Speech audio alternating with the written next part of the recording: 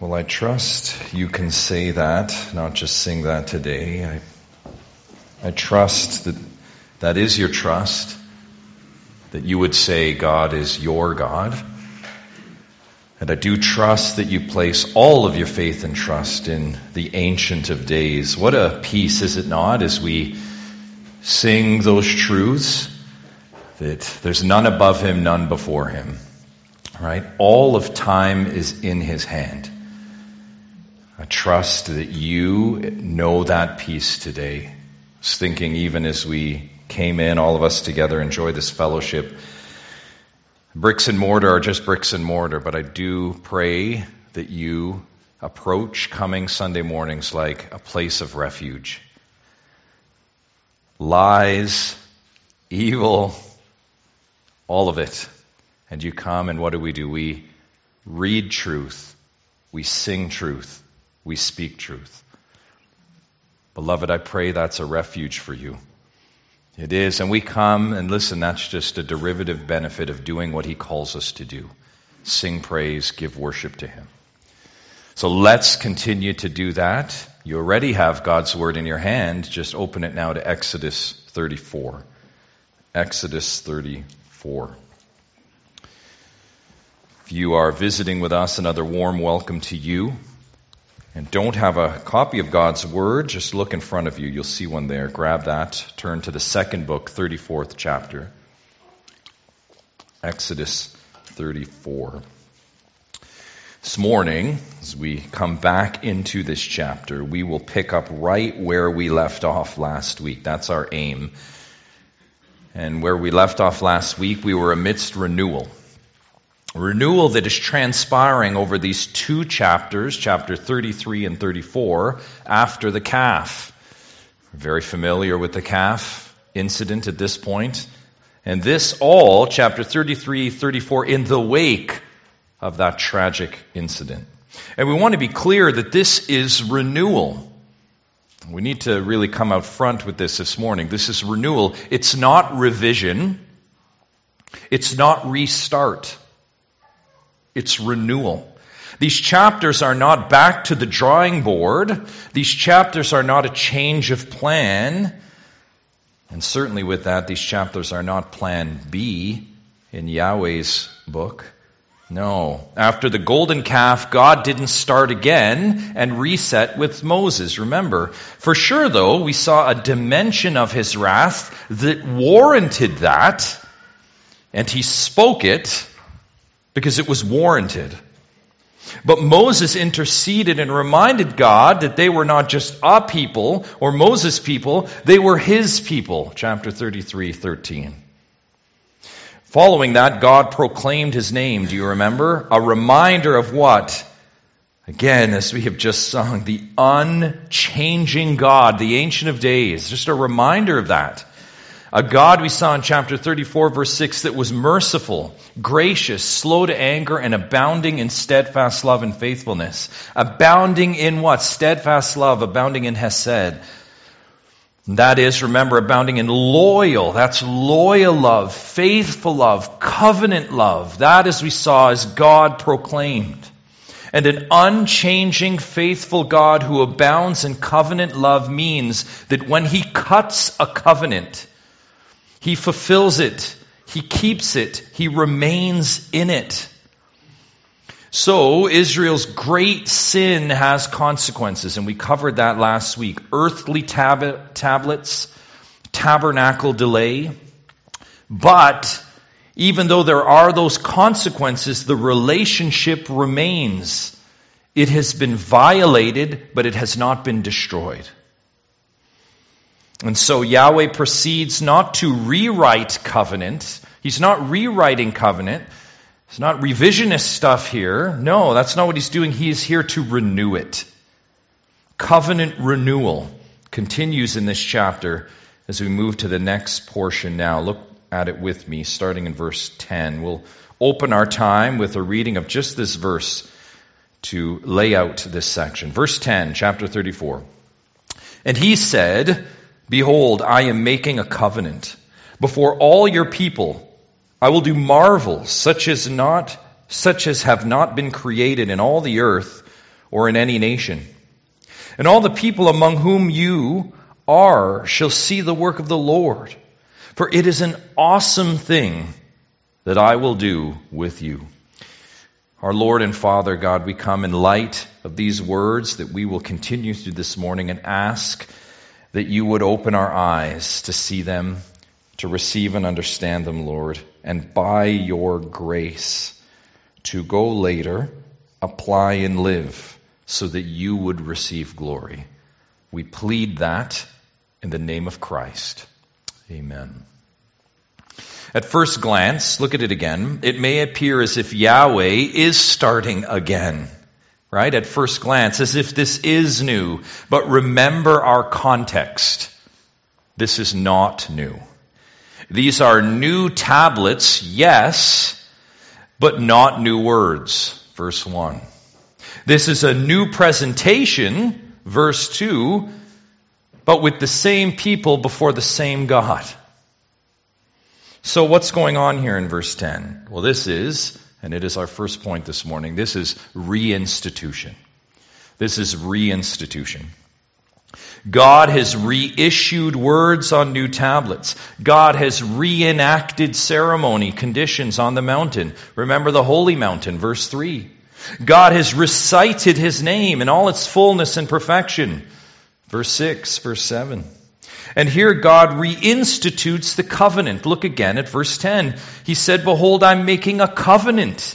Before all your people I will do marvels such as not been created in all the earth or in any nation.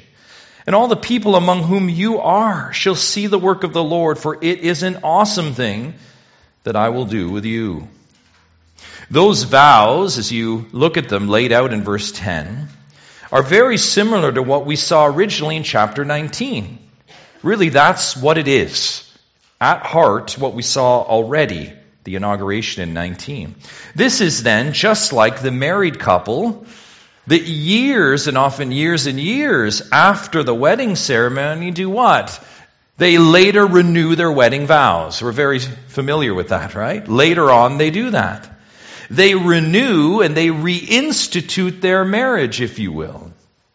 Now, at times, this renewal ceremony is a token gesture to mark a milestone, right? That would be a common reason why they renew their vows, 35th, the 40th, the 50th wedding anniversary, and so on. But more significantly, and I would submit to you, this is really the thrust of what you see when you see this done well today. This renewal of vows by a married couple often takes place after what? Some great sin. The married couple will renew their vows because there's some great sin that's happened. And often it's what? Infidelity. It's adultery. There is a covenant violation that's happened between husband and wife. And by the grace of God, there's been repentance and restoration. And now a renewal of vows. In such cases, then, complete reinstitution is needed. It looks new when you attend those ceremonies, right? But it is actually what? It's not new, it's renewal. It's renewal. It looks, it sounds, it feels new because the details mimic the original day. Consider the vows, the promise, the ring at times, even the same minister. All the same, yet in reality they're not embarking on day one of marriage, are they? No, often years of marriage are behind them, just like Israel here. Although rather than some 40 years behind them, it's been a mere what? 40 days. 40 days. Only 40 days have passed since the original mountain ceremony. In fact, we need a refresher of that. Flip back to 19, the original mountain ceremony. Remember the vigor. And when you consider this passage, I want you to consider a wedding day. And the vigor of the wedding day. Maybe the vows memorized. Maybe the husband and wife feeling every bit of allegiance. Nothing will make me break covenant with you, wife. Nothing will make me break covenant with you, husband. Nothing. Chapter 19, verse 5, now therefore, if you will indeed obey my voice, and what? Keep my covenant. You shall be my treasured possession among all peoples, for all the earth is mine. And you shall be to me a kingdom of priests and a holy nation. These are the words that you shall speak to the people of Israel. So there's our echo in 34:10. And then this. So Moses came and called the elders of the people and set before them all these words that the Lord had commanded him. And how did they respond in this ceremony? And all the people answered together and said, all that the Lord has spoken, we will do. And Moses reported the words of the people to the Lord. All the Lord has spoken, we will do. That's the original institution, the original ceremony. Of course, those were really just words, because since then they were unfaithful. Not Yahweh, of course, he was faithful. That's why we're still here in renewal in this text. But it is Yahweh, the faithful one, that reinstitutes. He says, verse 10, I am making a covenant. So you flip back to 34. He says, I am making a covenant, or you could say it this way, I had made a covenant. If you look at the verb behind that, I am making, it's in a tense that can refer to a previous event. It has the range to include that. The present tense in this case, however, brings out the very fresh reinstitution. The vow is the same, but now it's renewed. One final comment on this reinstitution in this verse. Consider how these words fall. Look at them. God says he will do marvels, and an awesome thing he will do with you, Israel. What stirring promise is reinstituted here? Do you see it? The great hope after great sin. You certainly must feel that as you read this passage. Beloved, that is the God of Israel here, dispensing what?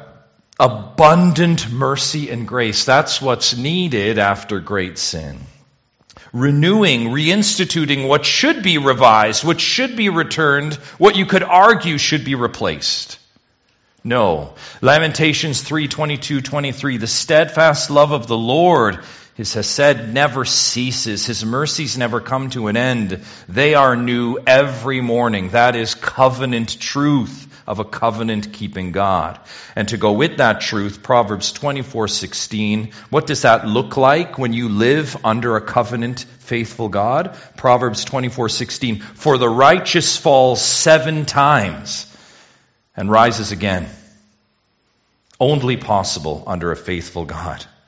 Listen, church, what is true of Israel's God is true of your God, the same God. And the glories of the mystery revealed in the New Testament is that you and me and the church have been brought into, we would say, been grafted into this covenant relationship with Yahweh. Isn't that astounding?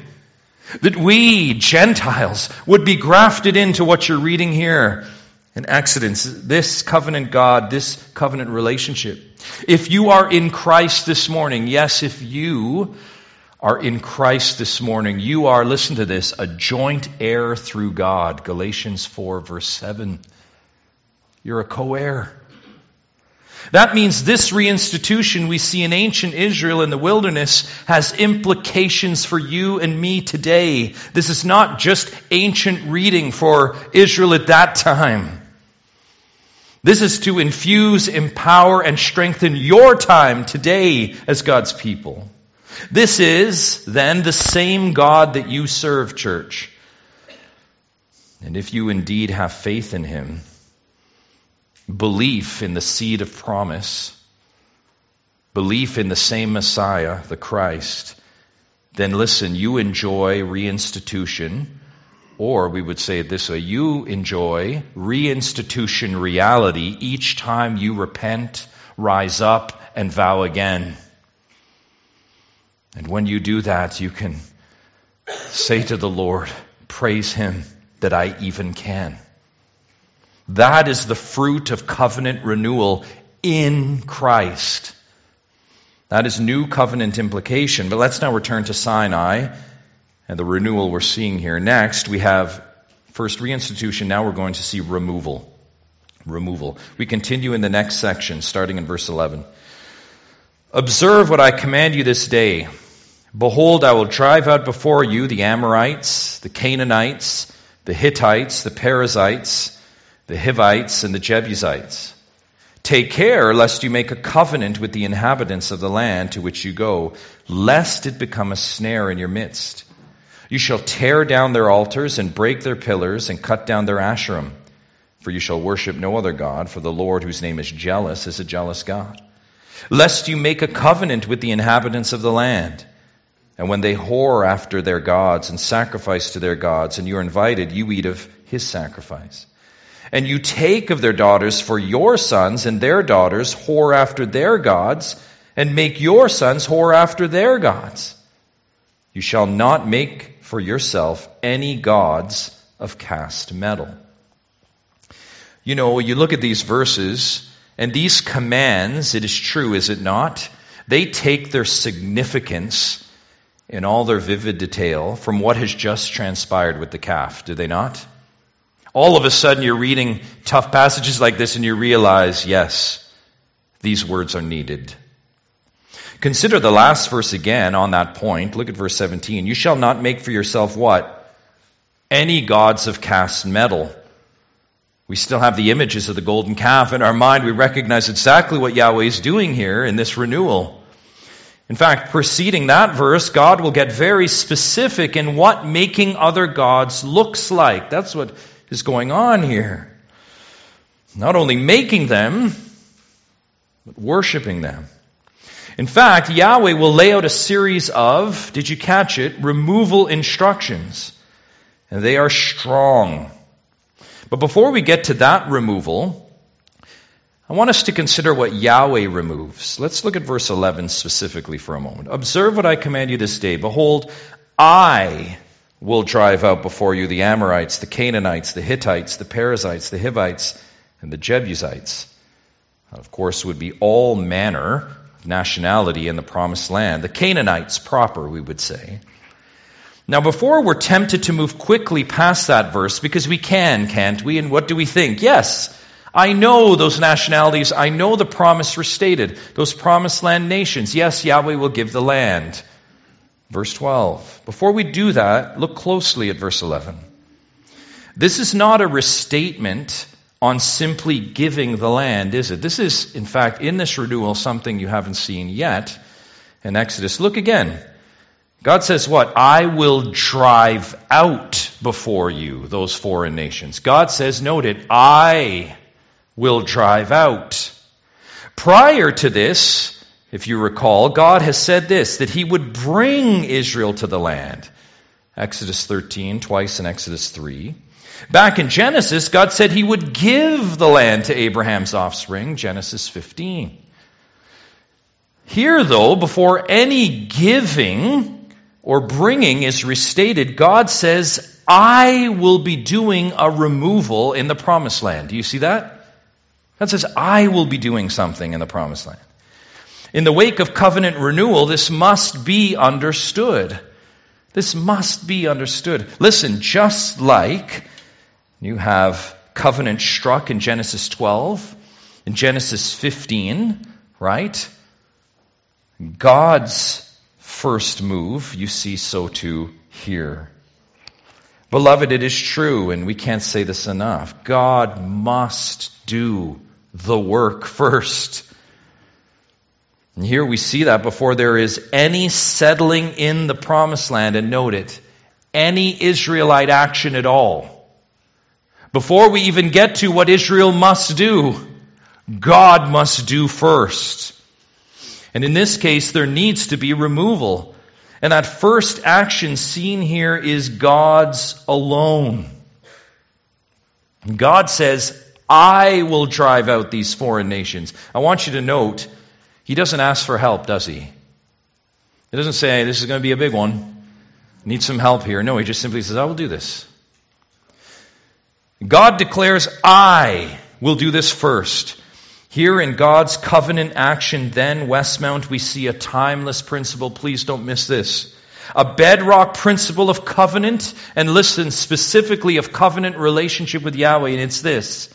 That God must act, more specifically, God must remove first. Beloved, this truth is fundamental to our relationship with God. We must grasp this. For example, in salvation, the beginning of our relationship with Yahweh, in salvation, God must remove first. Bill took us through this, and undergirding the argument to the Galatians is this principle. There is nothing you can do to remove. Nothing. The obstacle of sin and penalty, right, needs to be removed by another.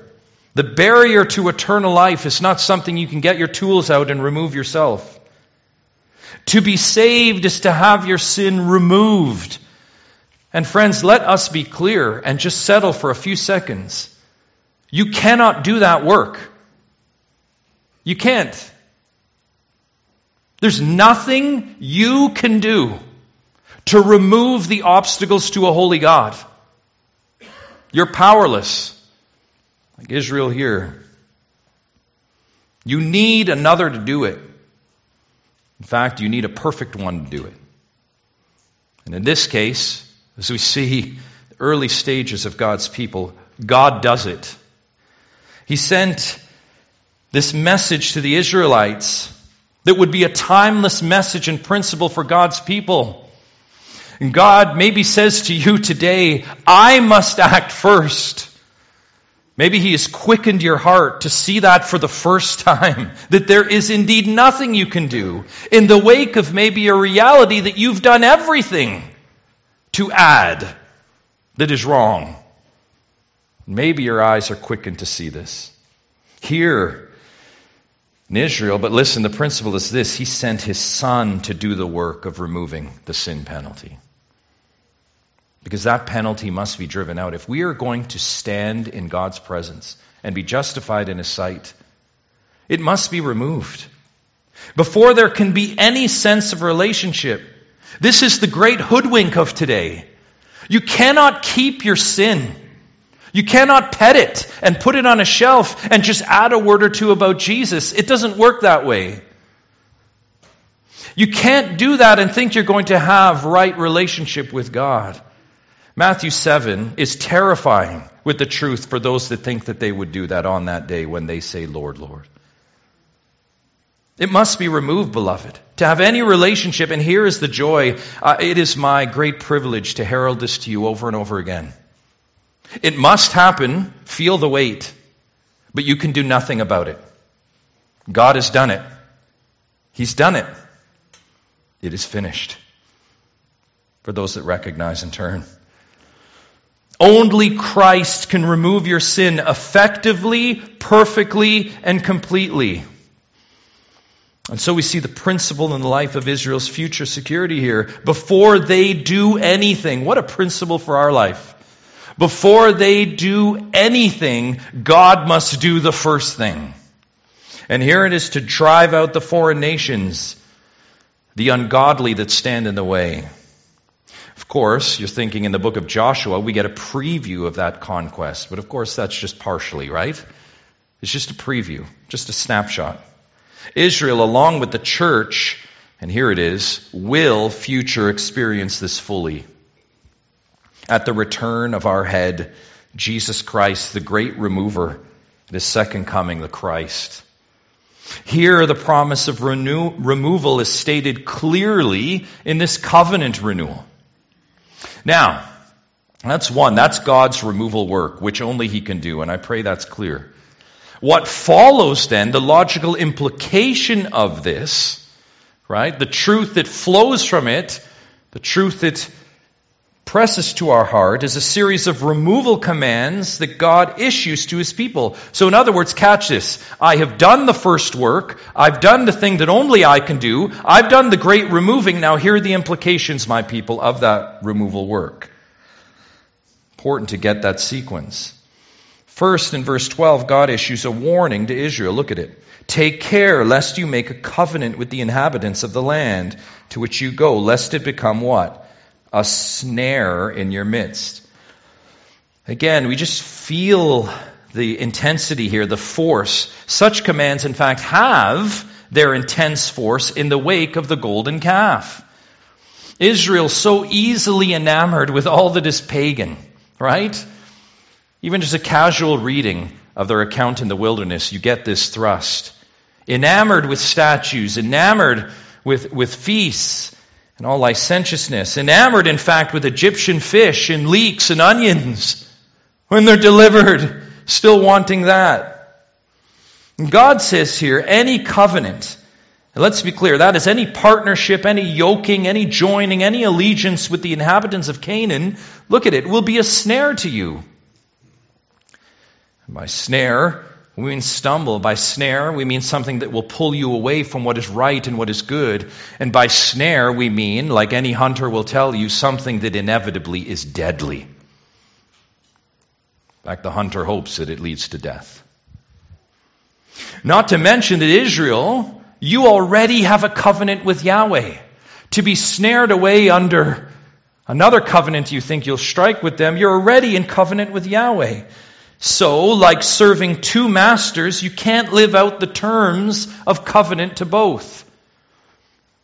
The text does not need to explain this, as Israel, in fact, has already illustrated it for us. Remember the ornaments adorned on their body? The ornaments carried out of Egypt were the snare to what? Source the calf. The lustful feast, do you remember that? The playing, the dancing, the revelry. They knew in Egypt so well, they would have lived in that. Became the snare that was an excuse for licentiousness. Let's make a calf. Oh yes, to the Lord, but let's make a calf and do this. To the Lord, of course. Israel may have been removed from Egypt, but Egypt was not removed from Israel.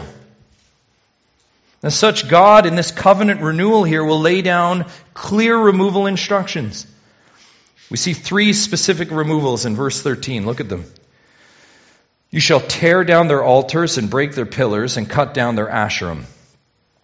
Very clear. Asherim here, by the way, refers to the tall, carved sacred poles. They came to symbolize pagan worship. There would be some specific associations with Baal and so on, but generally here, they're referring to these sacred poles of false religion.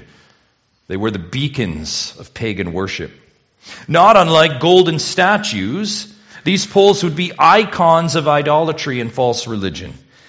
Notice the items with the Asherim, the pillars, see it, and the altars. This was a system of worship.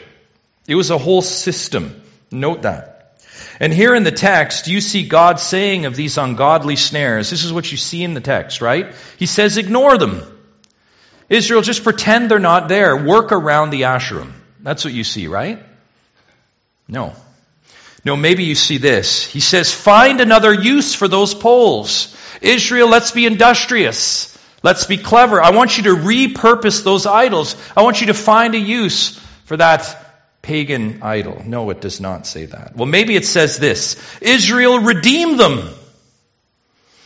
In fact, here's a really good idea from Yahweh. Just add Christian labels to something of the world and it makes it holy, right? Holy this, holy that. How about holy Asherim? That'll make it okay. Or no, what about this? Just a little bit of them. Do we see Yahweh saying this? Just a little bit of them. It's okay, Israel, I get it. You're swimming in it, I get it, they're everywhere. You had a hard day, it's understandable. That's what you see in the text, right? Church, sadly, we could go on. I restrain, that's just a few. And they're so sadly relevant, are they not? We could go on and on. That, of course, is our removal plan. Our moving company looks at it that way. I'm willing to entertain anything if I can just keep a little bit of the Asherim. In our battle against snare removal, we dare not be caught going to extremes. Dare not be caught going to extremes. Don't be so extreme. Don't be so rigid. Don't be so legal. As such, we tolerate and live with all manner of snares and Asherim. In the wake of that reality, consider how God defines removal here, and now we must look at this plainly. What does he say? Tear down the altars. Break the pillars. Cut down the Asherim. Westmount, I ask you this. Is there any faint hint of a suggestion that anything would remain when you're done with this removal? Nothing. not a trace. You obliterate it. Is the text clear? That is complete removal. And of course, this is not an isolated principle. You would say, oh, these Old Testament principles, right? I'm just a New Testament Christian. Aren't we all? Mark 9. Turn to Mark 9. And Z read this for us this morning. These texts that are just so uncomfortable and inconvenient in the New Testament, aren't they? Verse 43, and this is right out of the mouth, the physical mouth of Jesus Christ. He says this in verse 43, if your hand causes you to sin, cut it off. Wow. It's better for you to enter life crippled than with 2 hands to go to hell, to the unquenchable fire. It doesn't stop there. If your foot causes you to sin, cut it off. It's better for you to enter life lame than with 2 feet to be thrown into hell. Not done yet. And if your eye causes you to sin, tear it out. It's better for you to enter the kingdom of God with 1 eye than with 2 eyes to be thrown into hell, where their worm does not die and the fire is not quenched. Indeed, that kind of removal would hurt, right? And I pray, I know we went through this in the Gospel of Mark. Let's remove any kind of trivial look at this, like, I don't understand. Do I actually cut my eye out? No. We all know. In fact, can I be bold enough this morning and say, because this is one of the texts people say, I don't understand what's going on. Westmount, you are mature enough. You know exactly what's going on in that text. And the question is, do you do it? Do you remove? What is your removal like? When the great remover has done the thing that you can't do, living in light of that, what is your removal? Out of the mouth of Jesus, back to Exodus. Listen, that kind of removal, like it would for Israel, would hurt, right? You could imagine, oh, look at the marble altar. Can I preserve a bit of that? I want to bring it into my tent. Oh, the pole, look at the carvings. If I even just snap it out of this, it could be a really good showpiece. No, destroy it. And that would hurt, wouldn't it? Any good artisan, any good steward, any good appreciator of all things, right, that would have some sort of functional use would say, oh, this hurts to destroy it. You don't see God referring to that. He just says, tear it down, break it. Listen, beloved, understand this principle in this text. If you're saying, well, that's really hard to do, we say, yes, it is. Snare removal is always hard. I know there's many fishermen in the audience, right? You ever wonder as you're taking the hook out of the fish's mouth, it's like, wow, this feels great, right? That snare that caught them. Removing those snares is painful. How much more for us? It's because pursuing holiness isn't easy. It is hard. And in fact, here it is, beloved. It's so hard we avoid it. Hebrews 12:4, in your struggle against sin, have you not resisted to the point of shedding blood? Again, any wonder in a pain-averse time as this, in such a pain-averse time as this, is it any wonder we struggle in shedding blood for our holiness? No, church, like Israel, you remove, you tear down, you break, you cut down. That was Israel's command upon promised land entry, and it was an imperative, by the way. Because verse 14, and look at the reasoning, the underpinning. This is incredible what God is laying out for his people here. What? God is a jealous God. That's a direct reference to the second commandment. Remember the second word. This is the reason why you shall have no other gods before me, because I'm a jealous God, God says. In this covenant renewal, Israel is reminded of the terms, the covenant law, the 10 words. God tolerates no rivals to his worship, none. God's people are to worship him alone. And that's because covenant is exclusive. Now, we've lost this today. Lost this in a worship buffet that we have today. But covenant with Yahweh is exclusive. Practically, if you allow this, Israel, if you do not remove these pagan emblems, look at verse 15, lest you make a covenant with the inhabitants of the land. And when they whore after their gods and sacrifice to their gods, and you are invited, you eat of his sacrifice. And you take their daughters for your sons, and their daughters whore after their gods, and make your sons whore after their gods. That is strong language, but graphically accurate and a correct assessment. The original, by the way, there for whore, you look at that word, and I know that's a strong word, but it gives you the force again. That's a word that's akin to prostitute, and we, of course, know that word. That is the picture, yes, that the Word of God is telling us. That is the picture of what it is like, Israel, to have other gods before you. Every word inspired. You are covenanted to me, Yahweh says. To lust after another god is akin to adultery. Why is this important to see clearly? If we were to turn to Numbers 25, you can just note this. We would see before Israel even gets to the promised land, they're residing in the Moabite region. They're just about to go across the Jordan and Shittim there in Numbers 25. And they go after the daughters of Moab. They lust after them.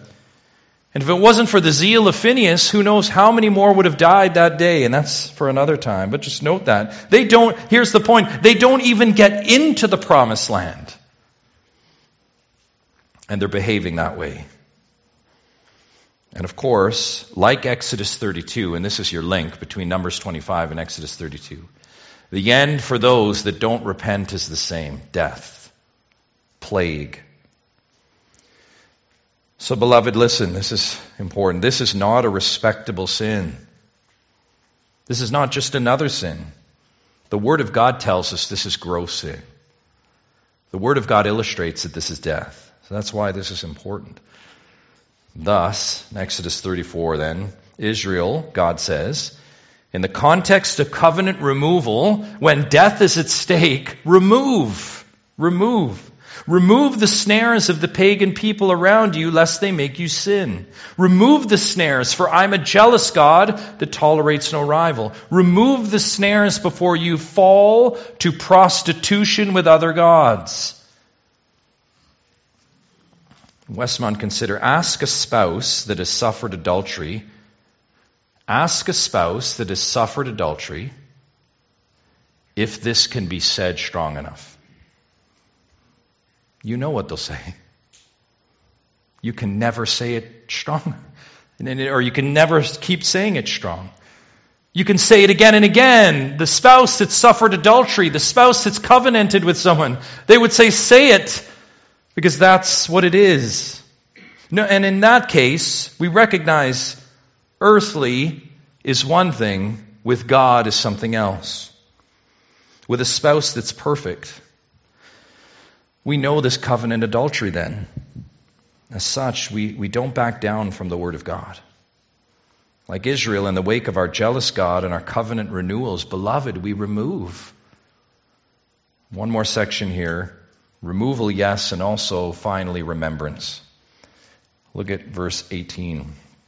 You shall keep the feast of unleavened bread. 7 days you shall eat unleavened bread, as I commanded you, at the time appointed in the month of Abib. For the month Abib you came out from Egypt. All that open the womb are mine, all your male livestock, the firstborn of cow and sheep. The firstborn of a donkey you shall redeem with a lamb, or if you will not redeem it, you shall break its neck.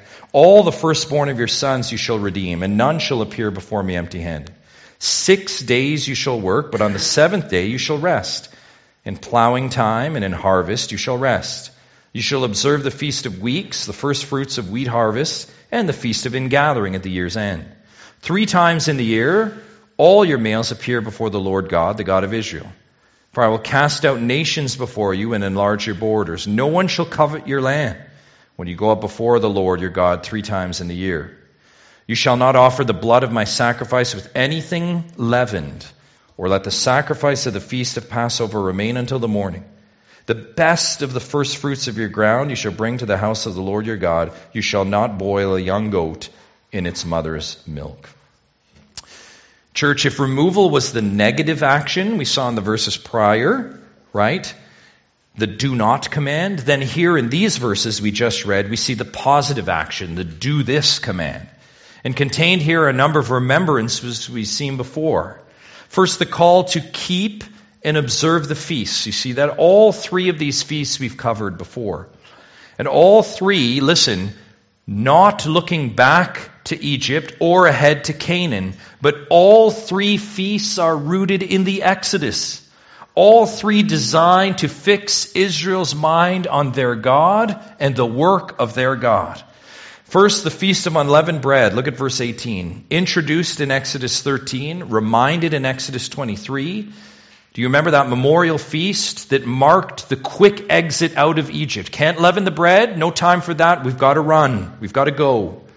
The 7-day Feast of Unleavened Bread directly followed the Passover. So you had that 10th plague, and then you have, in symbol, then right after that, you would celebrate the feast of leaving Egypt. Israel is to mark that feast during the season of Abib. Remember, Abib means green grain. It's about the time of April when it would sprout. This first annual feast was tied to spring and Passover, the most important time of the year. Then the Feast of Weeks. Look at verse 22. Or, as it's called in chapter 23, the Feast of Harvest, fittingly. Remember that feast took place in late May, early June. And here we learn it was a feast that marked the first fruits of the wheat harvest. A feast to remind Israel that first fruits no longer went to their old master, no longer went to Egypt. They were free. And as such a feast to remind them of the truth, look at verse 26, this truth, the best of the first fruits of your ground you shall bring to the house of the Lord your God. Listen, the first fruits are always Yahweh's. Just like the firstborn, you see it in verse 19. In fact, the firstborn comes with a redemption price, and we've covered this already. The first fruit is offered, the firstborn is redeemed, all required by Yahweh of his people. None were allowed to appear before God empty-handed. Look at the end of verse 20. None were to appear empty-handed. Israel, you were delivered from Egypt, that master, but delivered to serve Yahweh. Finally, the Feast of Ingathering. Look at verse 22, also known as the Feast of Booths. That's what it's referred to in the New Testament. This remembrance feast was toward the end of the year. This would have taken place in the fall. If you recall, this feast marked the end of harvest, the full yield of a year of plenty. The feast was a reminder that God provided all of it. All that was reaped was from God. That's the point. So one remembrance feast marked the offering of the first to God, and here another remembrance feast to mark that all the harvest, anything reaped, was from God. Israel, you were heading to a promised land, flowing with milk, honey, and here harvest, right? That's where you're going. And all of it that you will gain and you will reap is provided to you by Yahweh in his abundant love and faithfulness. And so in verse 23, Israel is reminded again, look at it, 3 times a year the men, the family heads, would appear before the tabernacle, later the temple, to mark these feasts before the Lord. 3 important annual feasts. Along with the feasts in this covenant renewal is another remembrance, and this one, the reminder of rest. Look at verse 21. 6 days you shall work, but on the 7th day you shall rest. In plowing time and in harvest you shall rest. Sabbath and Sabbath rest we've covered at length in our Exodus study. However, there is one noticeable detail in this verse that warrants a mention. Look at the end of the verse, 21. It says, in plowing time and in harvest you shall rest. That is plowing and harvest time. 2 very important times of the year for the farmer. In fact, the farmer would say, I am so busy I can't do anything else but plow, but harvest. And say it another way, if we would catch the sweep of that statement, this is all times of the year. In all times of the year, you mark the Sabbath. And we mention this here because it's another caution here for Israel that there's no excuse for not keeping Sabbath. So they couldn't say, I'm too busy plowing or harvesting to keep the day. Beloved, you see the principle here. God says there's no time or situation that cancels the holy day. By the way, in verse 24, God covers another excuse for law breaking. He's got it all covered here. And here with feasts, look at verse 24. I will cast out nations before you and enlarge your borders. No one shall covet your land when you go up to appear before the Lord your God 3 times in the year. Covet, in other words, has a sense someone's going to covet it, and while you're away, they're going to pillage your land. In fact, you could say in view here would be the Israelite. You can imagine the protest. I can't do what you're asking, Yahweh. I can't leave my place and my fields to go up before the Lord at those annual feasts. I just can't do that. What of my neighbor coveting my stuff? We look at that and we recognize we have all manner of reasons for not obeying God's law, don't we? And often, and here's the point of these two, often they sound very good, don't they? Plowing, harvesting, coveting. You would understand that, Lord. And here God says, look at it, worry not. I watch over the land and expand borders, he says. Again, whether Israel or us, church, there's no hall pass for disobedience here. Related to that, and last reminder, God repeats that they're a holy people. In verse 25, we have almost a word-for-word repeat of laws found earlier, chapter 23, verses 18-19. And all three are reminders of practices forbidden under God. Look at them. Do not eat the blood of a sacrifice. Do not leave any sacrifice portions for the morning. And do not boil a young goat in its mother's milk. And why are those forbidden? Some seem pretty neutral, right? What's wrong with the leftovers of the sacrifice? Well, you remember all three of those commands, as you look at them, set Israel apart from who? Canaan. That's what Canaanites did. Canaanites approach sacrifices that way. In Israel, you're not like them. Israel, Yahweh says, I am your God, and in this covenant renewal, I remind you of that. Think about this in the wake of the calf. Feasting like they do. I'm taking you to a land not to blend into a people, but to be set apart as people. Those practices are theirs, not mine. As my people, you're to be a holy people. And of course, to be a holy people is to be a people set apart and fully devoted to God. Thrust of that covenant truth is capped with this, verse 27. And the Lord said to Moses, write these words, for in accordance with these words I've made a covenant with you and with Israel. So he's there with the Lord 40 days and 40 nights. He neither ate bread nor drank water, and he wrote on the tablets the words of the covenant, the 10 commandments. Israel, you're reminded this covenant is between you and Yahweh, not Canaan, not Canaan. You're not yoked to Canaan. And verse 28, to mark this renewal, Moses ascends the mountain. Look at it again, 40 more days, 40 more nights.